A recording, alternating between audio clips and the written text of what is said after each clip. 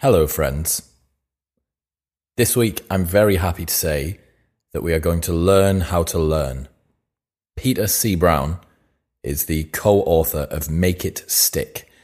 That book is about as seminal as you can get in the world of learning to learn. No matter what your area of pursuit in life, it's pretty likely that being able to expedite your capacity to intake information and then recall it at will is probably going to be pretty useful. And that doesn't matter if it's learning a new subject or learning a new physical skill, if it's knitting or archery or law. All of them require you to be able to remember and recall what it is that you're trying to learn. And Peter manages to lay out a really good framework for doing that today.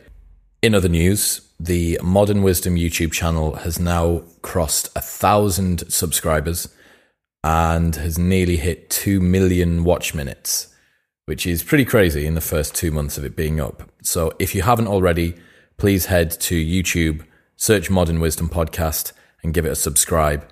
It would be a massive help. Also, if you haven't already, whatever platform you're on, whether it's TuneIn, FM, I'm not even sure if that's a podcast listening platform. We are everywhere. Spotify, iTunes, Stitcher, wherever you're listening, please try and give us a 5-star rating. I don't really know if it helps, but it strokes the ego a little bit. So do it if you can. But now we're going to learn how to learn. Peter Brown, bring it on.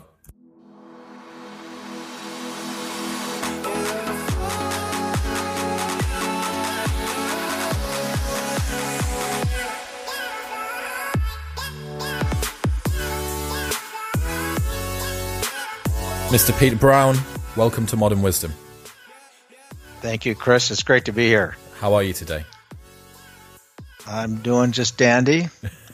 It's middle of summer here in Minnesota. It's a nice time to be here. Lovely. I've recently returned from the States, and the weather was fantastic. But apparently, I've missed the one warm week that we get in the UK as well while I was away. So I should have doubled down. I should have doubled down and just stayed home. I guess. I understand. So I want to get straight into it. Can you define to me what learning means? Yes. For me, I define learning as picking up knowledge or skill that resides in your memory and is available to you when you need it later to solve a problem or take advantage of an opportunity.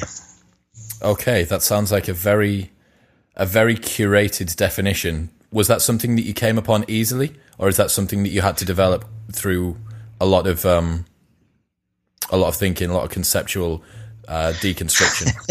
No, I just made it up. But it's because I made it up when I started working on writing the book, Make It Stick, because I felt that I owed the reader a definition of what we're talking about with learning, and I figured, well, I'll just try that and see if it holds up, and it held up fine. Was there a satisfactory definition in advance of that?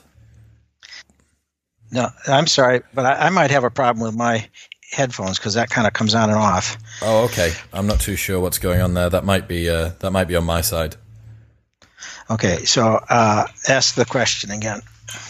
Was there an existing definition of learning that you were happy with, or was that one that you just created?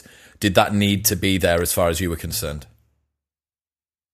I felt we owed the reader a definition. If we're writing a book about learning, we owed the reader a definition of what learning is. And so I sort of thought about it a little bit, and I wrote that, and I thought we'll start with that and see if it holds up as we go through the book, and it held up fine. Some people in science, the sciences refer to learning as three things. One being encoding, which is when you first encounter material and it's encoded as traces in the hippocampus. Consolidation, this is the process by which it migrates over hours or days into other parts of the brain where long-term memories are stored. And retrieval, being able to recall it again later. So the scientists think of it as that's learning for them. For me, it's you learn it and you remember it, and you can recall it. when you need it. I understand.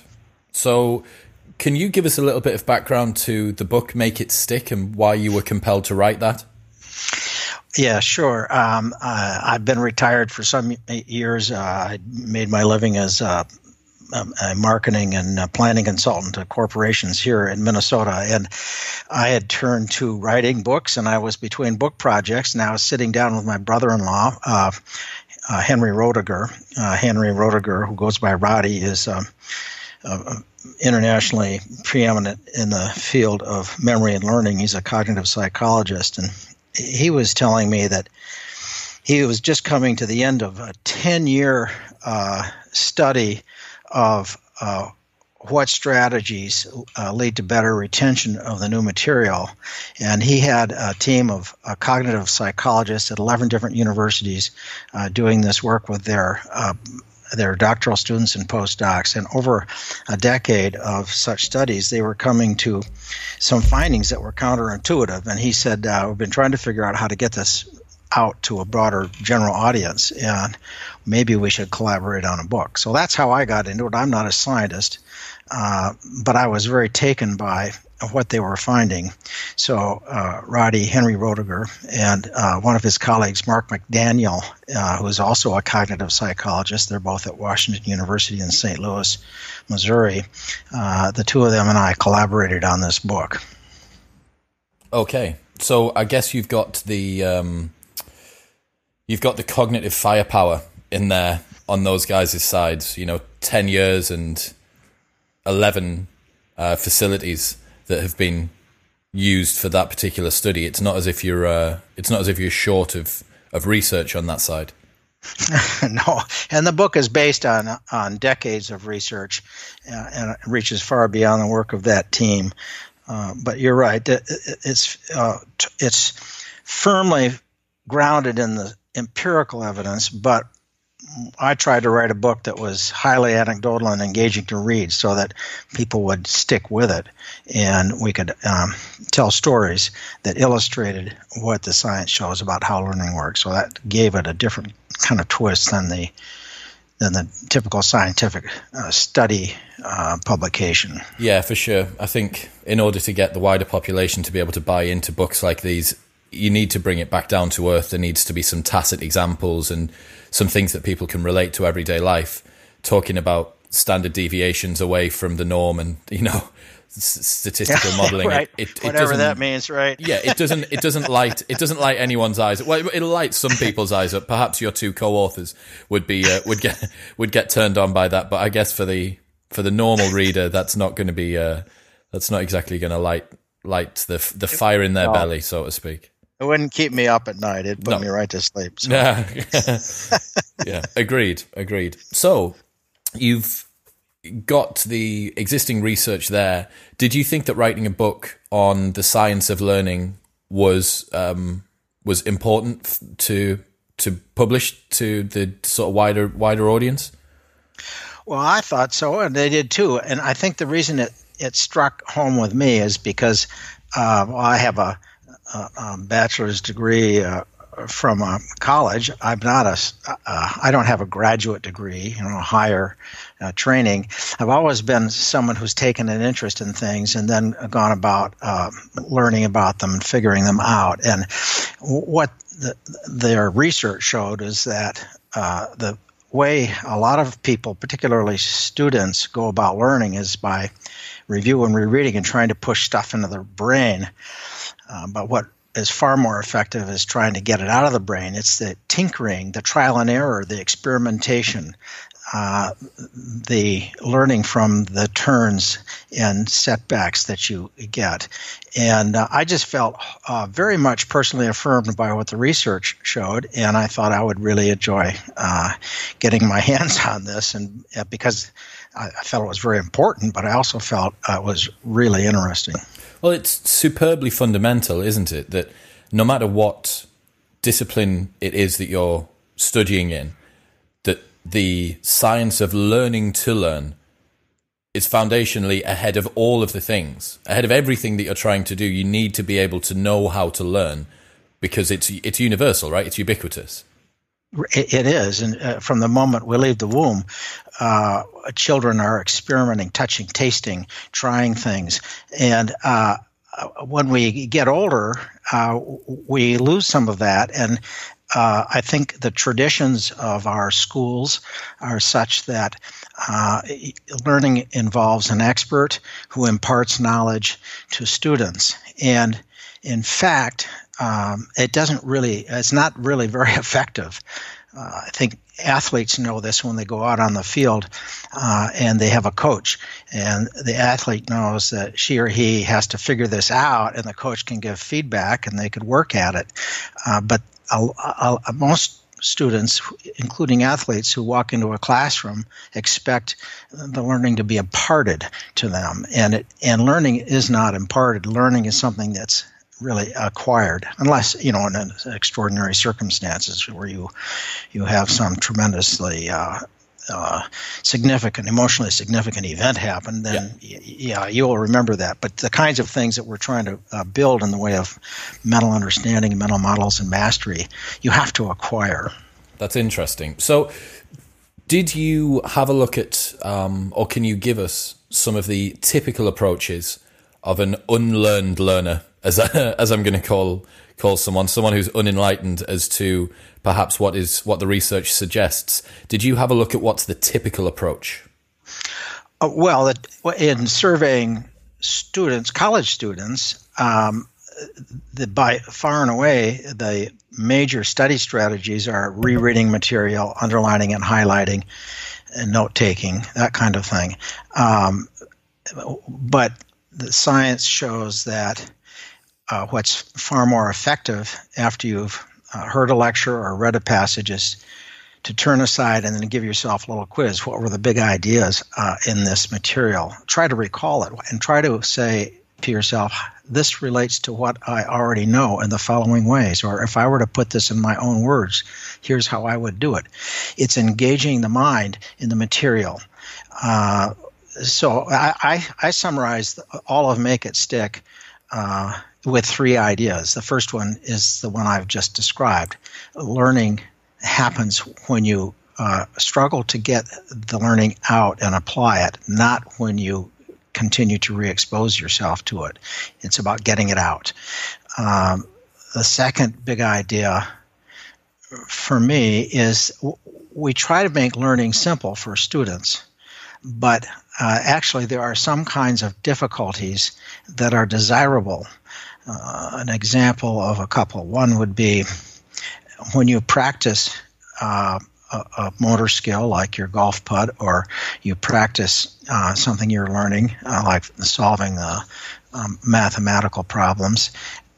It's good to practice a little and then space it out and come back to it at a later time when it takes more effort to recall what was the formula and how to successfully apply it. And that kind of spaced practice feels like you're not getting it because your performance is rough. But the actual effort involved in recalling that new material from your long-term memory strengthens the connections to it, helps it reconsolidate, helps bring forward the most important points, and makes it easier to recall again later. So spacing out your practice is better than practicing things in a massed fashion. That's a desirable difficulty. It doesn't feel good. No, it definitely doesn't. No.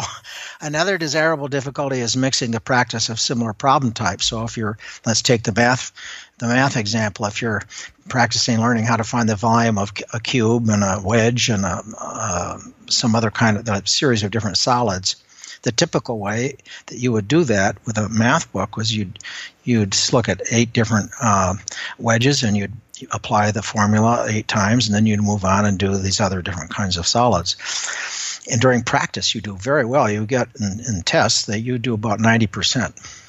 But if, in fact, once you've learned each of the formulas, your practice problems were in random sequence, you would only do about 50% right, and you wouldn't feel too good about that. But a week later, you will have remembered that same 50%. You would do extremely well on a test compared to the others who've gone from 90% down to 23% because they didn't mix it up. And when you get a test where it's mixed up, they can't remember which formula went with which problem. Yes. So this notion of mixing your practice, which does not feel good, is very powerful for improving your ability to recognize the kind of problem you're facing and picking the kind of solution that's going to be correct. That's interesting. So there are other kinds of desirable difficulties, and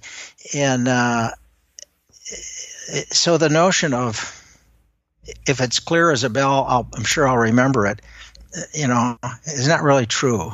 If you have to reconcile different ideas between the lecture and the book chapter or what have you, that mental effort is what's going to make it stick.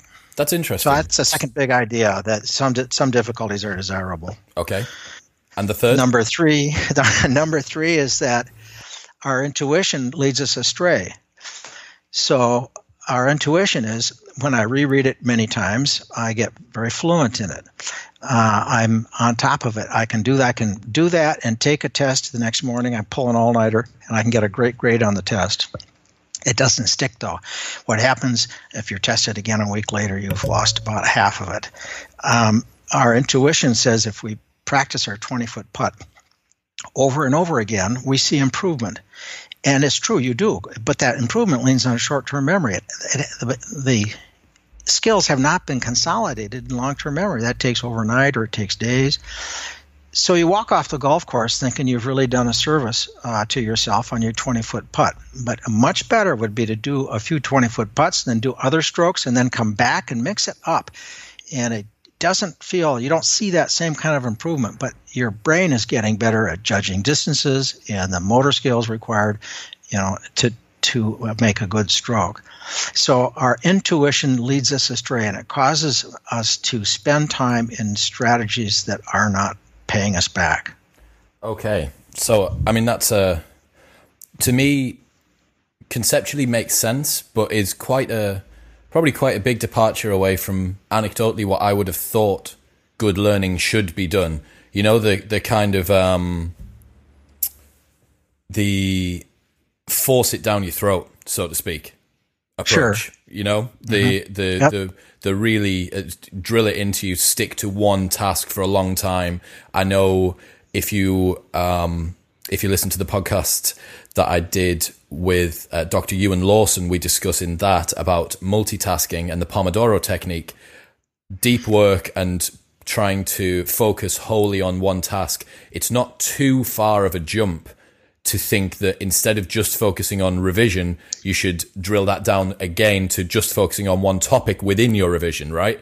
And I think that could quite erroneously be one step too far in terms of the how specific you're being with your revision time. So let's go from the start. Can you explain how learning and memory or learning and recall relate to each other?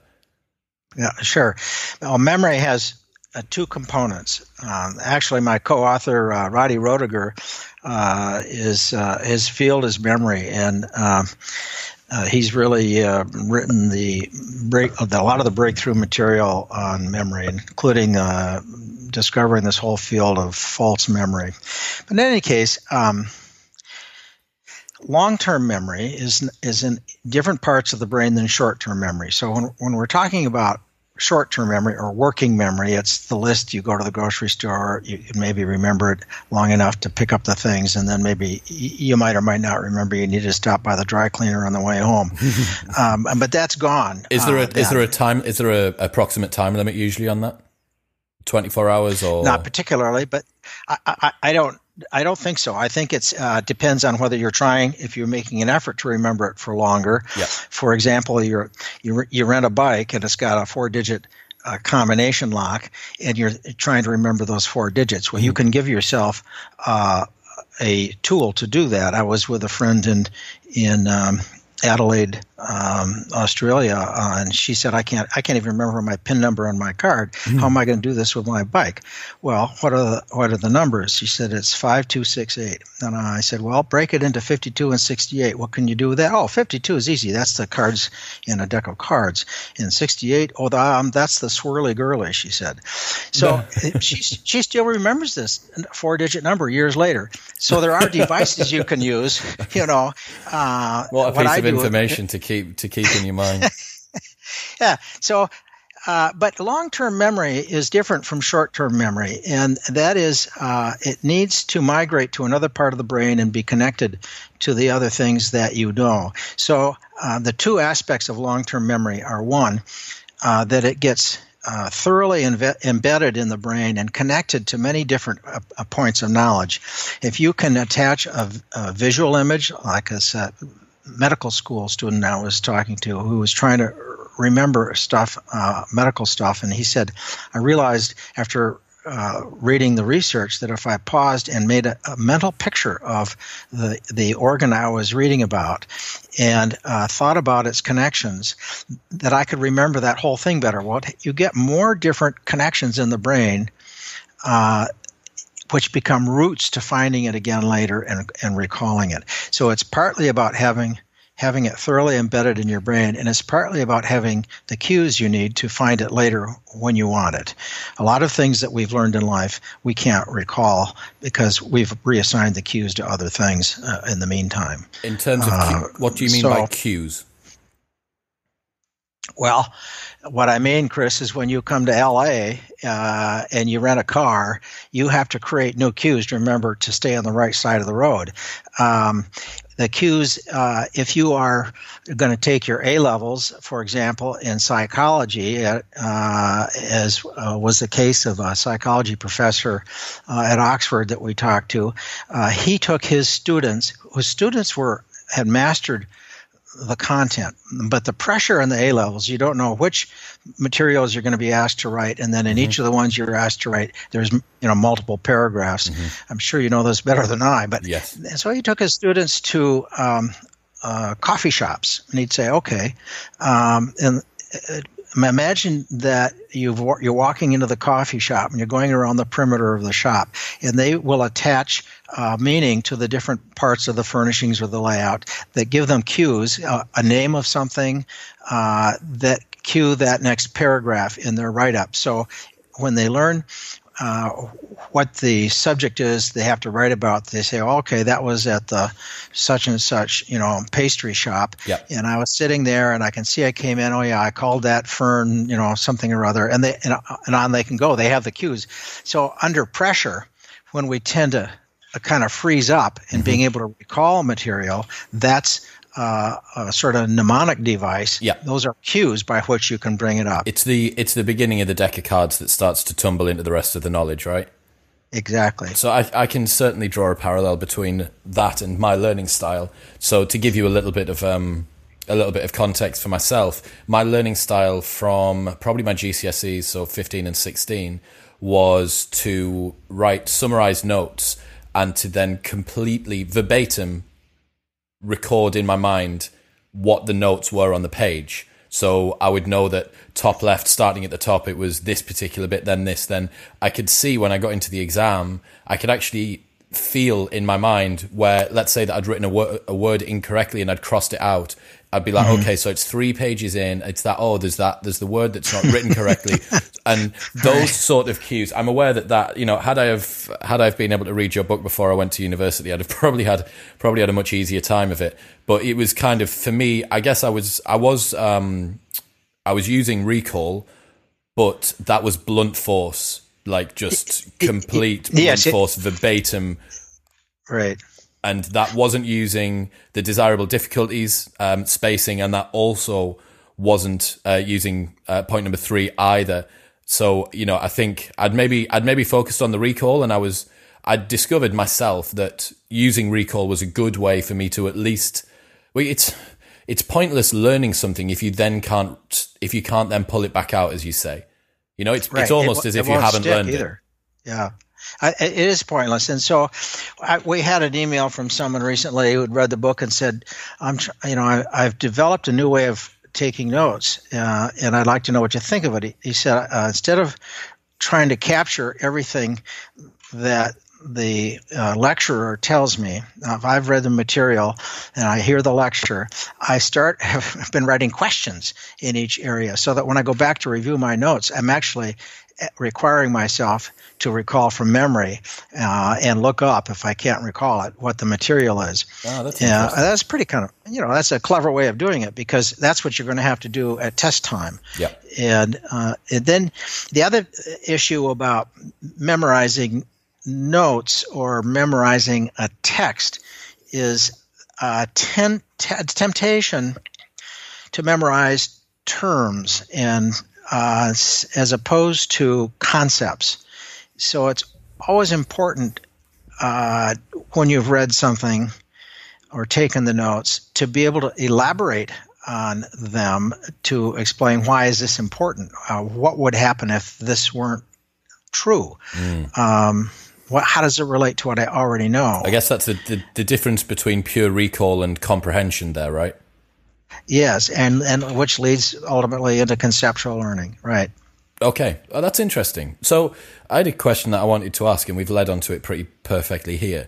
Is it possible to learn something but not remember it? Well, sure. There's all kinds of things we've learned that we can't recall.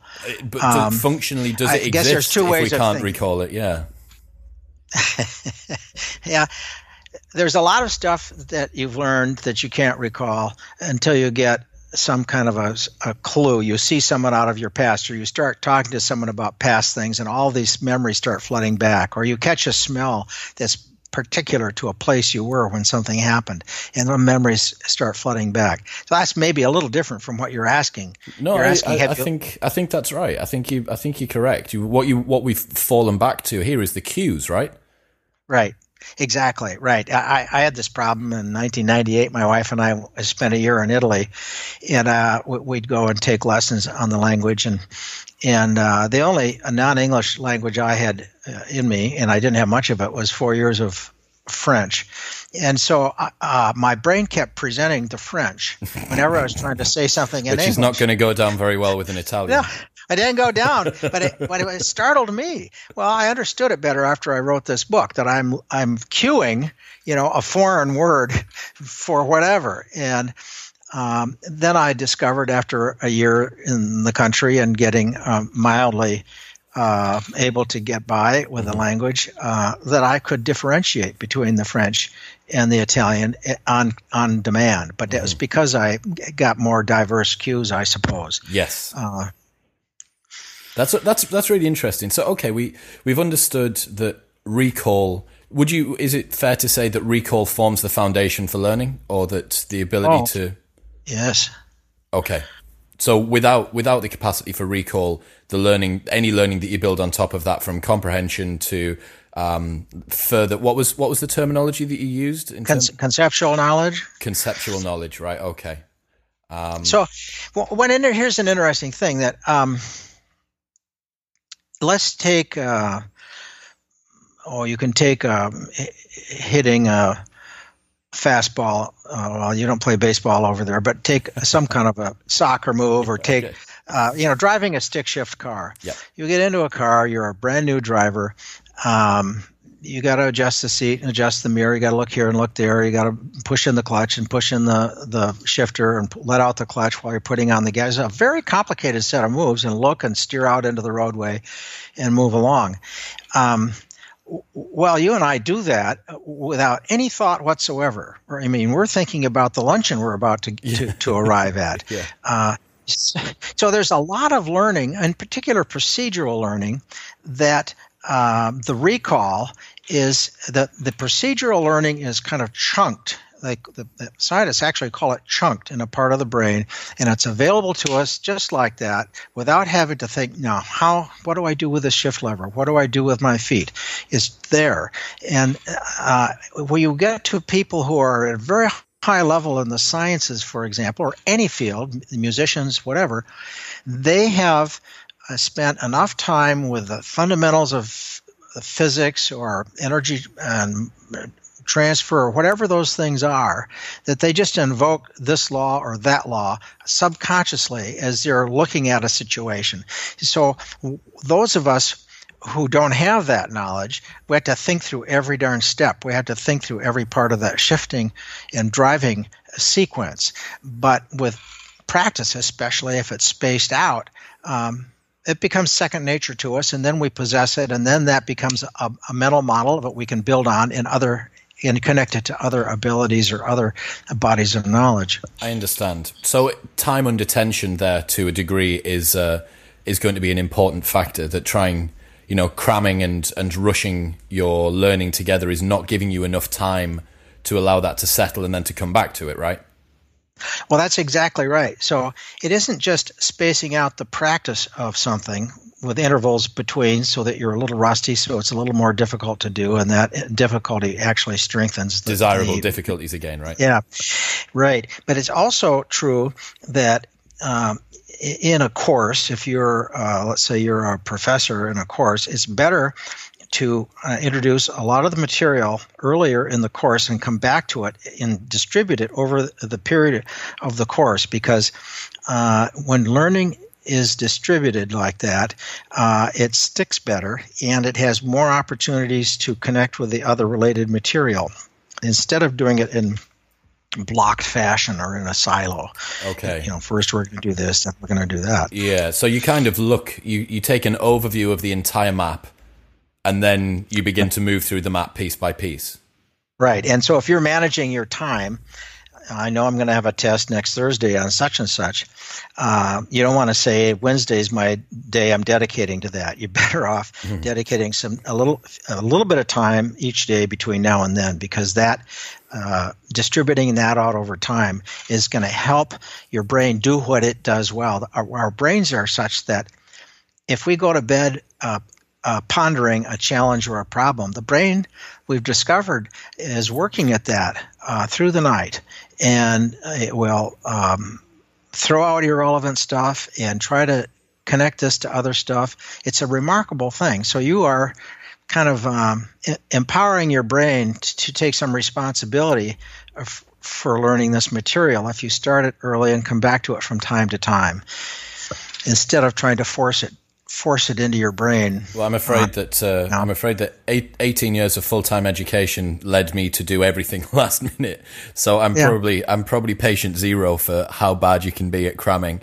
But I can certainly appreciate the times when I have spent a little bit more time over stuff, and I have distributed it throughout my week or however it may be. I'm right in thinking I read a study recently that talked about the capacity for problem solving before and after a night's sleep versus if you had 1 5-hour chunk or 2.5 hour chunks spread over 2 days.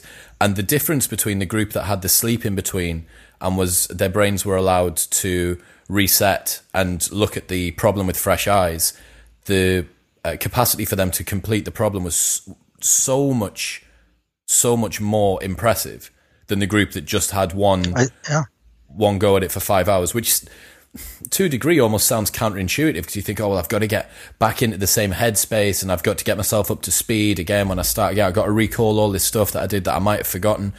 But it almost slightly counterintuitively, it doesn't seem to be that way. It seems to be that, like you say, distributing it is... There's a really interesting study of medical residents who are learning to reattach tiny vessels with a surgical stitch. And the way in this country they do that, they go away for a day, and there's 4 lessons. The first, they get a video, and then they're given a little bit of rubber tubing called a Penrose drain, and they're shown how to pass their stitches through and tie surgical knots. And then they see a video, and they're given some synthetic tissue, and they practice that. Then they're seeing a video, and they get given a turkey thigh. So there's 4 videos, 4 sessions, 1 day. At the end of the day, they are supposedly on top of this skill. Okay. So in the study, half the group did it that way. There were 38 of them, and the other half came in and did the first video and practice, and they went away for a week, and they came back the second week for the second video in practice. And I'm thinking those doctors are sitting there thinking, well, let's see if I can remember. What was that last week? Yeah, exactly. That's a whole week. My life is busy, and they struggled to kind of recall what it was. And they had this next lesson, and they went away for a week. So it went like this, 4 weeks.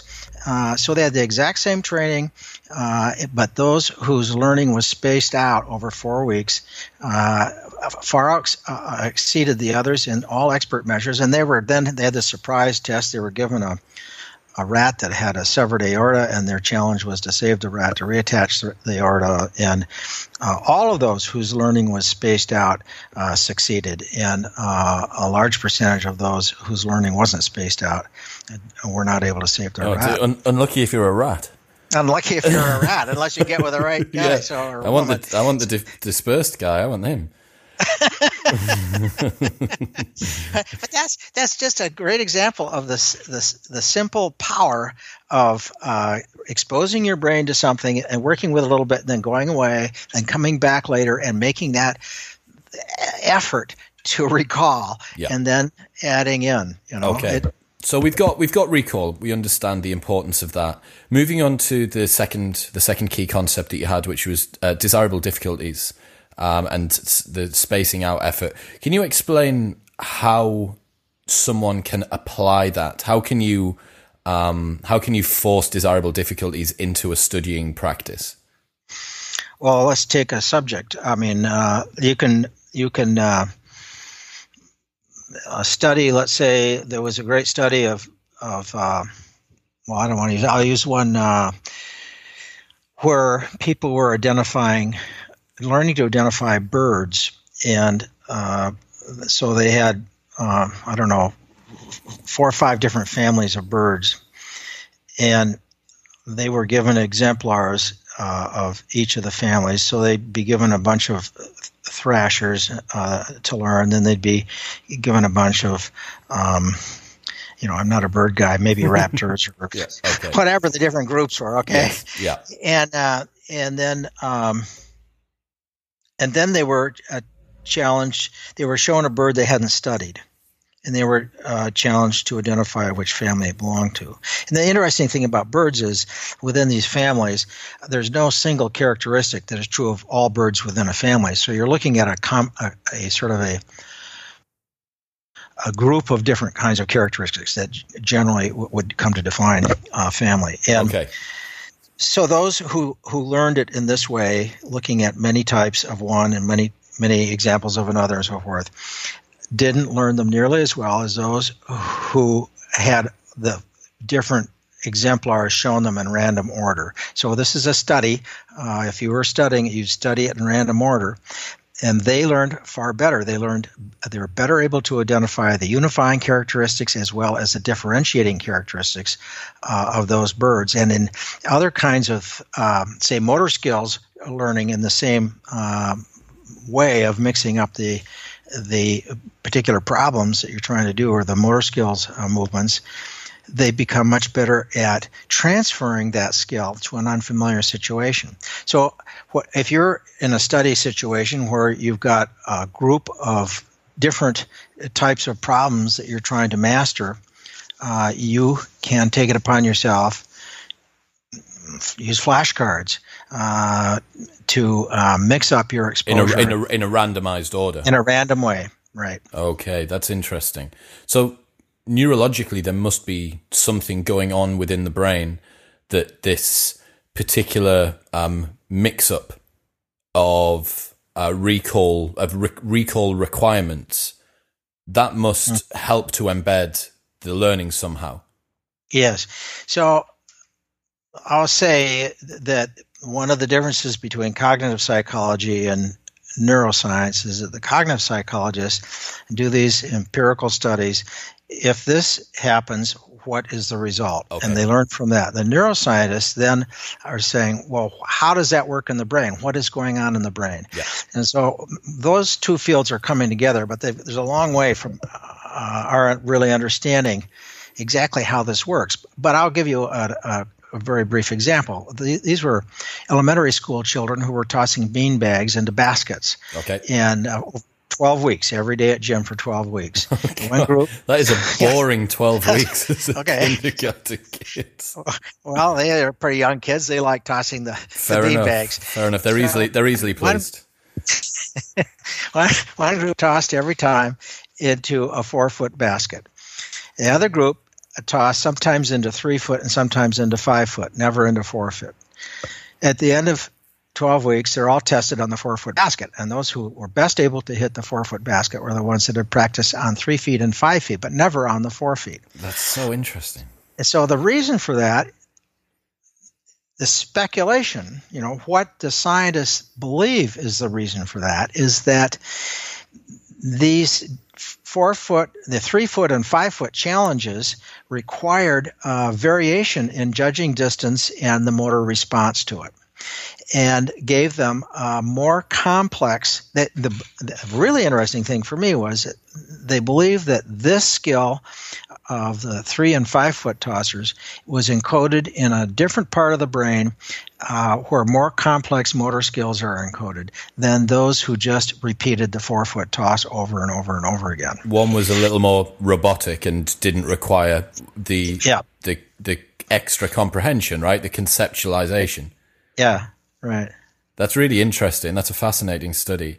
So I think what you've done there is you've touched on what, again, is that cognitive bias that we sometimes have to presume that because we're able to recall, if we stick to one thing for a night and you're able to recall that one thing, you're like, yes, I've got some work done. It's planting a flag in the ground that, okay, I can remember this one thing. Whereas the desirable difficulty, which is potentially a better route to learning longer term, in the short term can actually make you feel like you're doing less work, right? Or like you're making less progress. It's like, oh, well, I can't really in full recall any of these individual parts, but across the whole, the amount that you've learned, in quotation marks, has increased. Is that fair to say? Yes, it is. I think you are more easily discouraged when you do that. I just must say, in any of these things that you're going to try to practice in a random order, you want to try. You want to try your 20-foot putt a few times. You kind of get a sense of what you're trying to do. You want to find the volume of the spheroid, a few different ones, a few times, so you get a sense of what that is. And then the practice is mixed up. So you don't keep doing the single one until you've got it nailed, so to speak. Mm-hmm. Interrupt it, and move on to the others and come back to it later. It won't feel as good.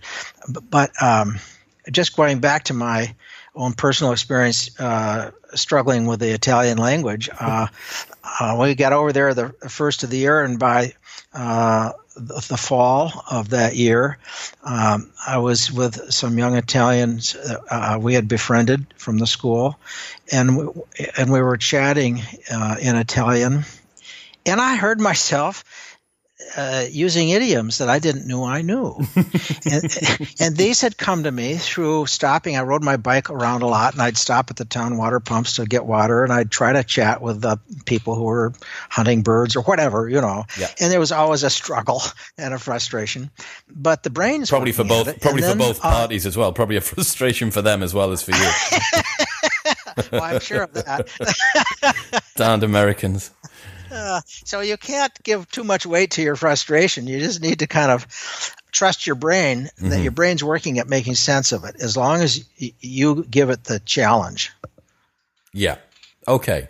So I get that sort of touches on one of the third main concepts, isn't it, as well, that you don't really know. I guess using your own judgment for how your learning is going, sometimes you kind of just need to stick to the program, right?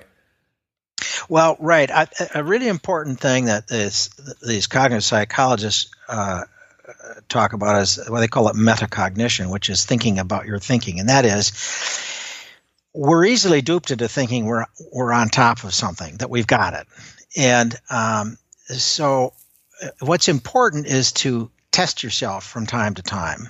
Do you really have it? Can you really do it? Can you really explain this? And so self-testing has a couple of benefits. One is you learn whether your judgment of what you know and can do actually is accurate, and it helps you focus where you need to bring it up a little bit. But the other is the fact of recalling this stuff is a great way to strengthen your retention of it, your mastery and retention of it. So as a study strategy, self-quizzing is potent in several ways.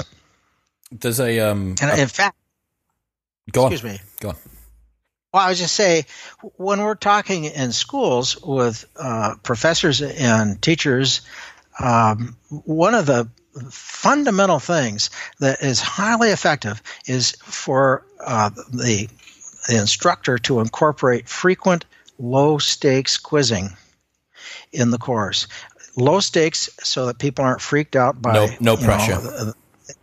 Yeah, right. You just really dial down the pressure and have the experience and ultimately the habit of recalling from memory what this stuff is. And that if you can do that in a course where you're reaching back to earlier material as well as more recent stuff, that stuff gets brought forward and better connected. It's a very potent and not very difficult strategy for helping students get to the middle and the end of their course on top of the material. That's interesting. There's a program that I know a lot of my friends who are doctors, medical students use called Anki. I'm not sure. Yeah, Anki's terrific. Yes. Yeah. So Anki's cue cards, right? Randomized cue cards, mostly with multiple choice questions. And would that fit into your model of consistent low-level testing? Yes, Anki is great. Yeah.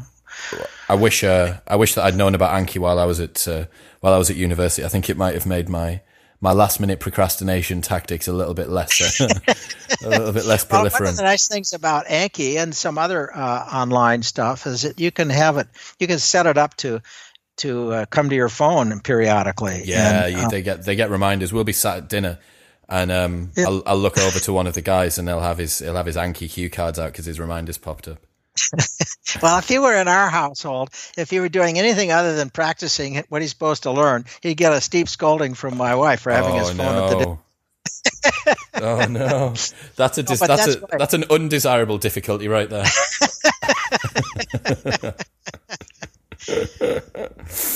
Okay, so we've got the capacity for recall, we've got the desirable difficulties, and we've got kind of trying to ignore what your brain is telling you about how your learning is going. Yeah, I think it helps if you can think about stuff you've struggled with, that you've had these kind of breakthrough moments. It might be, I think of people on BMX stunt bikes. Mm-hmm. I think of people doing video games, trying to find their way to the next level, trying this, trying that, and oh yeah, this is what I did last time that worked, kind of thing. Mm-hmm. All the different ways that we're not thinking of as academics, but in our lives, where we go through these kinds of spaced and episodic exposures to something we're trying to master, and then at some point you realize it's coming to you. You've kind of got it. Yeah. That's going to be the same with the semantic material in a class, or with the motor skills stuff when you're trying to learn how to stitch up a rat, or trying to do a fire a bow or ice hockey. Yeah. Okay, yep. I understand on that. Did you touch on anything to do with the focused and diffuse mode networks? Did you look at that much at all? I don't think I've heard of that. Okay. So there's two. So there's a course from Coursera, which is a massive open online course, and it's called Learning How to Learn. And I had a little bit of a look through that before I knew we were going to have our podcast today. And with that, they're focusing a lot on the focused and diffuse mode networks. What they were talking about there was, it seems to me, the longer term, the ability to recall over time, and this, as you say, this more open mode of thinking as opposed to a more procedural mode of thinking. That when you're learning something and you go away and then you come back, you often have a very open mind to what the solutions may be. We've discussed it previously. I've said I did a a podcast on meditation not very long ago with Corey Allen, and one of the things that I wish wouldn't happen, but I also appreciate does, is when I sit down to meditate and I quieten my thoughts. That's often when I have some of my best ideas of the day, which is terrible because I'm trapped in this. I'm supposed to be trapped focusing on clearing my mind, and I've got all of these really good, like, awesome ideas coming to me, and I think, oh God, can you not happen when I'm not meditating? Can the meditating just be allowed to continue on its own? Right. Yeah, I've had that experience, but of course, this is the brain offering you some ideas, and if I understand this difference between the focus and diffused, I think one of the astonishing things in writing is when your mind presents a metaphor for something that helps make clear this other thing. This notion of the similarities between things that your brain recognizes. And so this is one of the things I believe, from what I've read about sleep, that begins to happen when you struggle a little bit with a problem, or maybe a conceptual problem in the evening.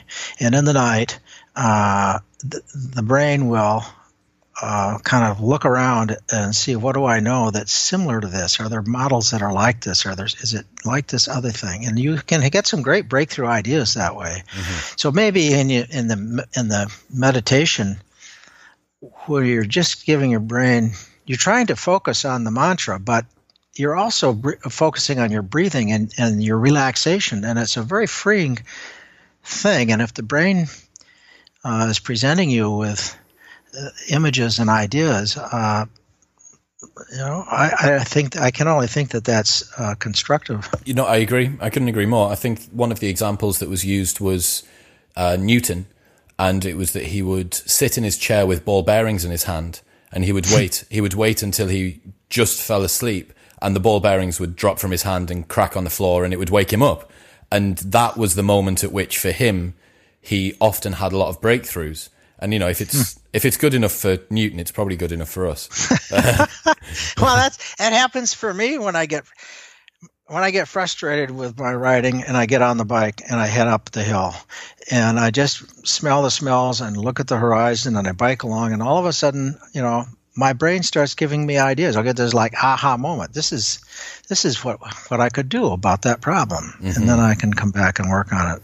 Do you think it's difficult to, as someone who is learning or trying to be productive or writing or whatever it might be, do you think it's difficult to learn when enough focused time is enough and it's time to move on to, or it's time to take as you say, like a planned break to give yourself that room to breathe? Because you need to spend some time under tension, exposed to the material or exposed to the particular physical practice or whatever it might be. But then also you need this time away from it as well. Do you think it can be a difficult scheduling problem for people to know when enough is enough? Well, I'm sure it can be. I don't know of research into that question. My own human nature, it tells me you need to mix it up, and you need to get out of your chair or get out and get some exercise and then come back to it. But I'm not aware of research on it. One of the things that was a pleasant surprise for me when I was working on this book, I hadn't been aware of the search tool Google Scholar, where you can search for published research you could put in a term and see where research has been done and thumb through the different published studies. Yeah, it's kind of useful. I suppose most everybody else knows about it, but I didn't, and I found it very helpful. Mm-hmm. But to me, intuitively, yeah. But of course, I'm saying intuition leads us astray with learning. So, so you got to be careful on both sides of the fence, right? Yeah. Well, as one thing, one of the things about being a non-scientist writing this book with two scientists was I tried to take liberties in relating the science to stories of real people and incidents in their lives and so forth, and drawing parallels, but stay within the strict limits of what the empirical research shows us, and where we're drifting into speculation say this is speculation, but it might be because of such and such. I understand, yeah. So we've gone through the three key concepts that you've got there: the capacity for recall, the desirable difficulties, and then ignoring the cognitive biases to one degree or another. Or cutting yourself some slack if it feels difficult, thinking you're not getting it. Cut yourself some slack. You think you're not getting it, but you probably are. Yeah, okay. So are there any other elements that you think that people need to be able to understand when it comes to learning? Is there anything that we haven't gone through yet? Well, there is this theory of a growth mindset that has been introduced by a cognitive psychologist at Stanford University in California named Carol Dweck. And she's done some work that where she studied with she took an interest in why do some people become helpless when faced with a difficult problem, and so she did some work with some low performing New York middle school, junior high school students, and gave them a little seminar on how the brain works. And then half the students she took aside and talked about memory. The other half she took aside and said, a lot of people think that their abilities are set at birth by the gift of their genes, but in fact, when you work hard to learn something, you are building new connections in the brain, and over time, you're actually increasing your intellectual abilities through these challenges, these mental challenges. She sent them all back into class. She didn't tell the teachers about these two different subgroups.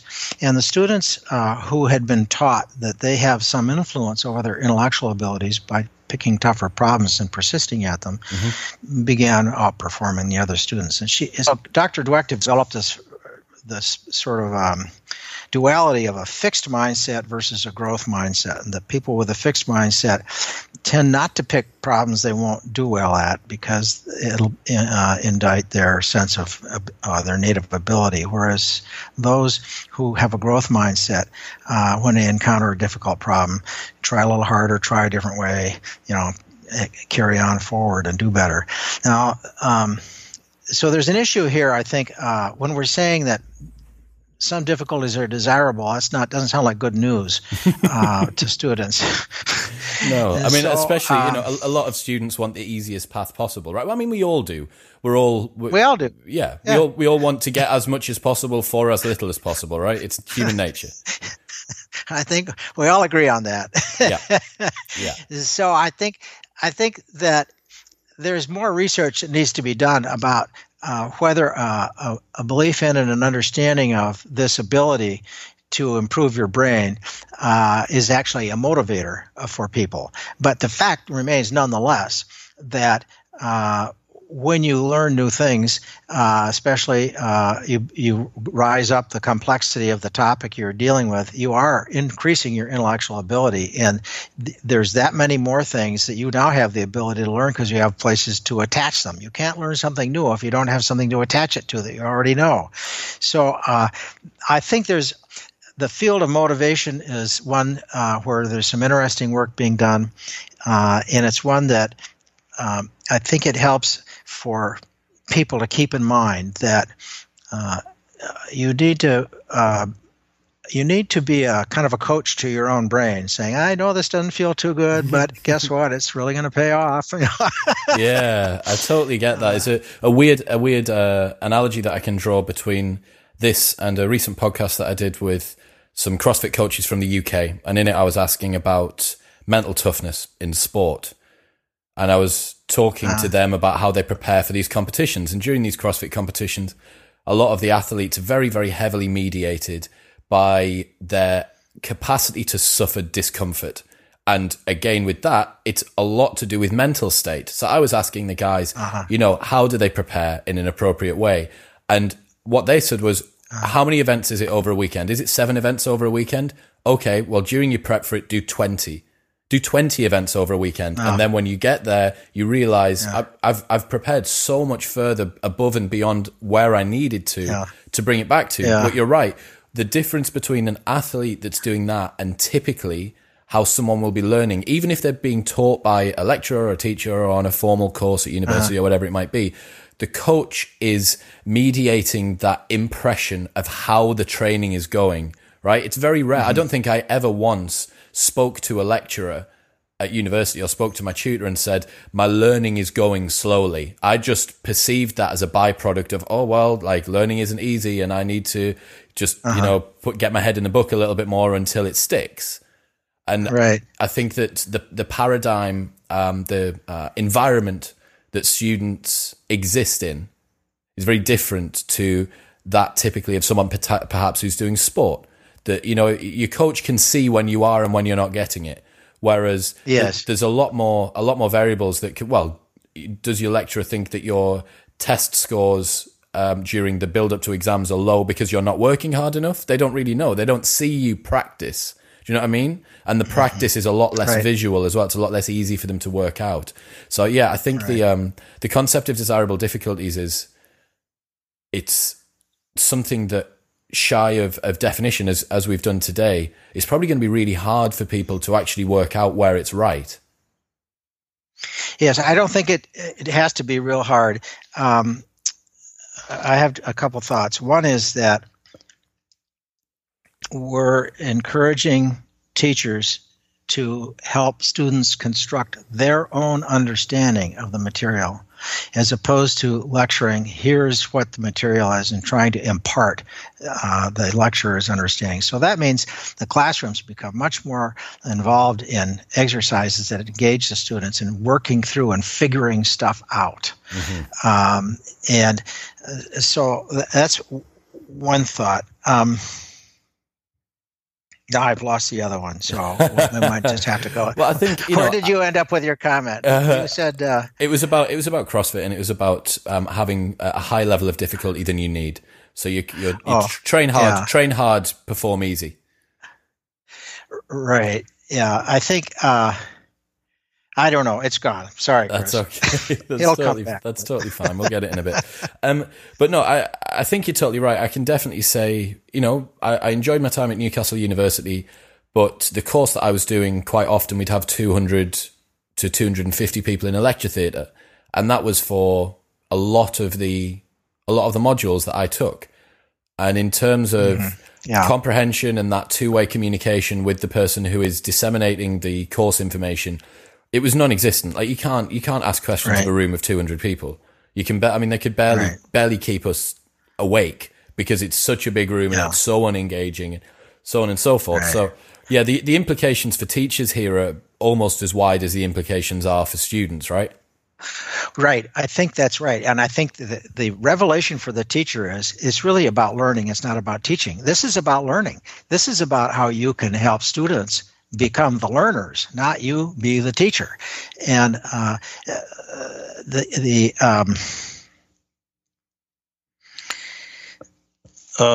God, I had this other thought came and now it's gone back again. Totally it's just making me, I don't know. It's all this talk of recall. It's ruining your capacity for recall.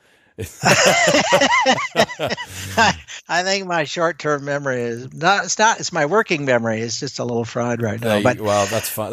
That's totally fine. Maybe you should go away. Maybe you need to go away and come back to it. I'm not sure. Probably need to do that. I think we've laid out some quite nice concepts there. We've gone through what does learning mean? How do learning and memory relate? What does recall mean? The desirable difficulties and giving yourself a little bit of a break and not. I think I like the third key concept that you've got there, because I think that's the one which will mediate all of the rest.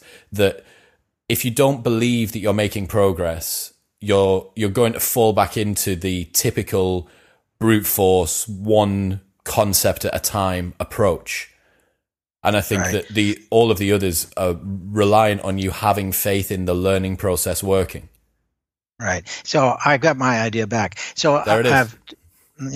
So I have two thoughts. One is that often when an instructor is teaching you about a topic, the information is arbitrary. The student doesn't know why it's important or what it connects to and so forth. So it's really important for instructors to, when they lay out something new, say to explain, here's how this relates to where we've been and where we're going. Here's how it connects to what we already know, so that the students have a way of connecting to it and grabbing hold of it, and making sense of it.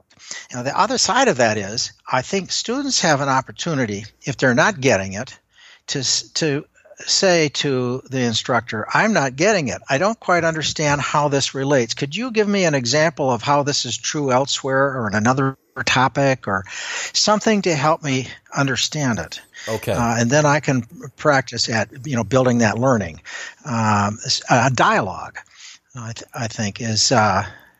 we're just used to a kind of I'm the expert, you're the student, I'm going to tell you how it is, you're going to take notes, then we're going to have a test. Yeah, that's definitely my functional experience of learning. Yeah. That it's very much a one-way street, and that there will be, it almost felt sometimes like lecturers knew that they had to ask a particular number of questions, and that was just a hurdle they had to overcome, the same as saying the next slide. It wasn't something which was being done to actually embed the learning.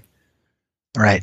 Yeah, which I think that's really interesting. The implications for teachers and lecturers. I mean, in an ideal world, every university course would probably start with 2 weeks on learning how to learn, right? And then I think every incoming student at a university should have a course in that, how learning works and how to manage your time. And I was in at Florida International University in Miami, where they read Make It Stick and sat down at the law school, and they've completely restructured their orientation and their management of students through the 2-year law school. And they've around these principles, they've gone from typically 4th or 5th place in the bar exam in Florida as a school to placing first place 5 out of the last 6 exams. Oh my God. But it's by this conscious effort is when the students come in, let's talk about these principles and how they work and having experience with it. I just was having correspondence with someone in Ecuador who was saying, I would like to have a simple classroom experience. And my co-author, Mark McDaniel, said, well, they were learning vocabulary. He said, well, here's what you could do. You could give them half the vocabulary in a sheet to memorize, and you could give them the other half of the vocabulary in flashcards to learn, and then have a test and see for themselves which ones they learn better. Yeah. Yeah. I think that getting students to buy into the process is super, super important. That you're right, there's more difficulty going to be through this particular style of learning. It's going to feel less immediately gratifying, right? Because you can't straight away recall big chunks of concepts, and you need to have faith. You need to trust the process. It's what we say about when we talk to powerlifting coaches and stuff like that, and some of the athletes aren't happy with where their lifts are at and they don't feel right, and they say, look, just trust the process. Have faith in the fact that you have outsourced the specific task of programming what is to be done and when to someone who knows what they're talking about. And it is your job to do what they say, what they tell you to do, and not vice versa. You shouldn't be questioning it. Obviously, there needs to be a back and forth, as you've said, and you need to at regular points reassess where your learning is at and how your learning is progressing. But stick to the program, I think. Right.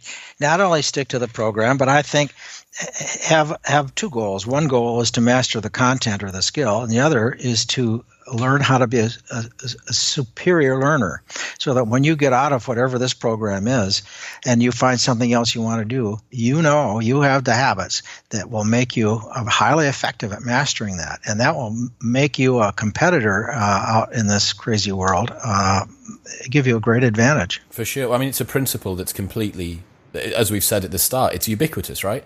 If you can learn well, then it's the first domino has fallen on everything, and that goes from, as you've used a wide range, from physical pursuits to intellectual pursuits, specialists. It's definitely something very crucial. I think, I wish that I'd had a better comprehension of time management when I was at university, and of how learning works, and of the strategies that I could have implemented. I think had I have had that, it would have made my life a lot easier. I, by luck, managed to fall on at least one of the three key concepts that you have put in here, and I genuinely think that's probably the majority of what's carried me through my university degree. So, you know, it's fortunate that I stumbled upon that kind of just through trial and error. But if people can implement all of these, I think they'll have a much easier and much more comprehensive learning experience. Well, I hope that some of your listeners tumble to it and give it a shot. I'm sure that they will. So can you make it stick? Make it stick, indeed. Can you tell the listeners where they can find you online? Well, there's a website, makeitstick.com, all one word, make it stick. Yep. The book is Make It Stick, The Science of Successful Learning. It's published by Harvard University Press. It's available on Amazon. It's being translated into 14 different languages. So if you have listeners who prefer to read it in a language other than English, some of those are already out and others will be out soon. So some of your Italian friends can pick up on it. I'm going to make them learn English. Yeah, that's it. Yeah, exactly. Of course, they already have it. But that's fantastic.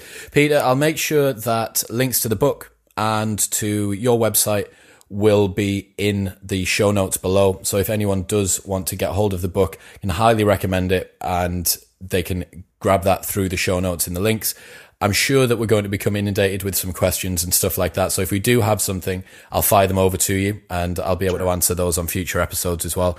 But I really appreciate your time. I appreciate yours, Chris. It's really been fun chatting with you. It's been fantastic. I really do think that will have helped some people in reframe their approach to learning. We keep coming back to it, but I do think that you can't emphasize it enough, that the capacity, your understanding of how to learn is the fundamental case of what is going to restrict your ability to learn anything. And I think it's a really fundamental task. And hopefully as well, over the coming years, as you say, universities and institutions have started to latch on to the idea that this is important. And right. You know, if you can continue singing that song, then maybe university won't be quite such a daunting and difficult task for some people in the future as well. I think the wind will be at your back if you do. That's the plan. Well, Peter, thank you very much again, and I appreciate it. Thank you very much, Chris. Cheers. Bye-bye. Thank you very much. Bye-bye.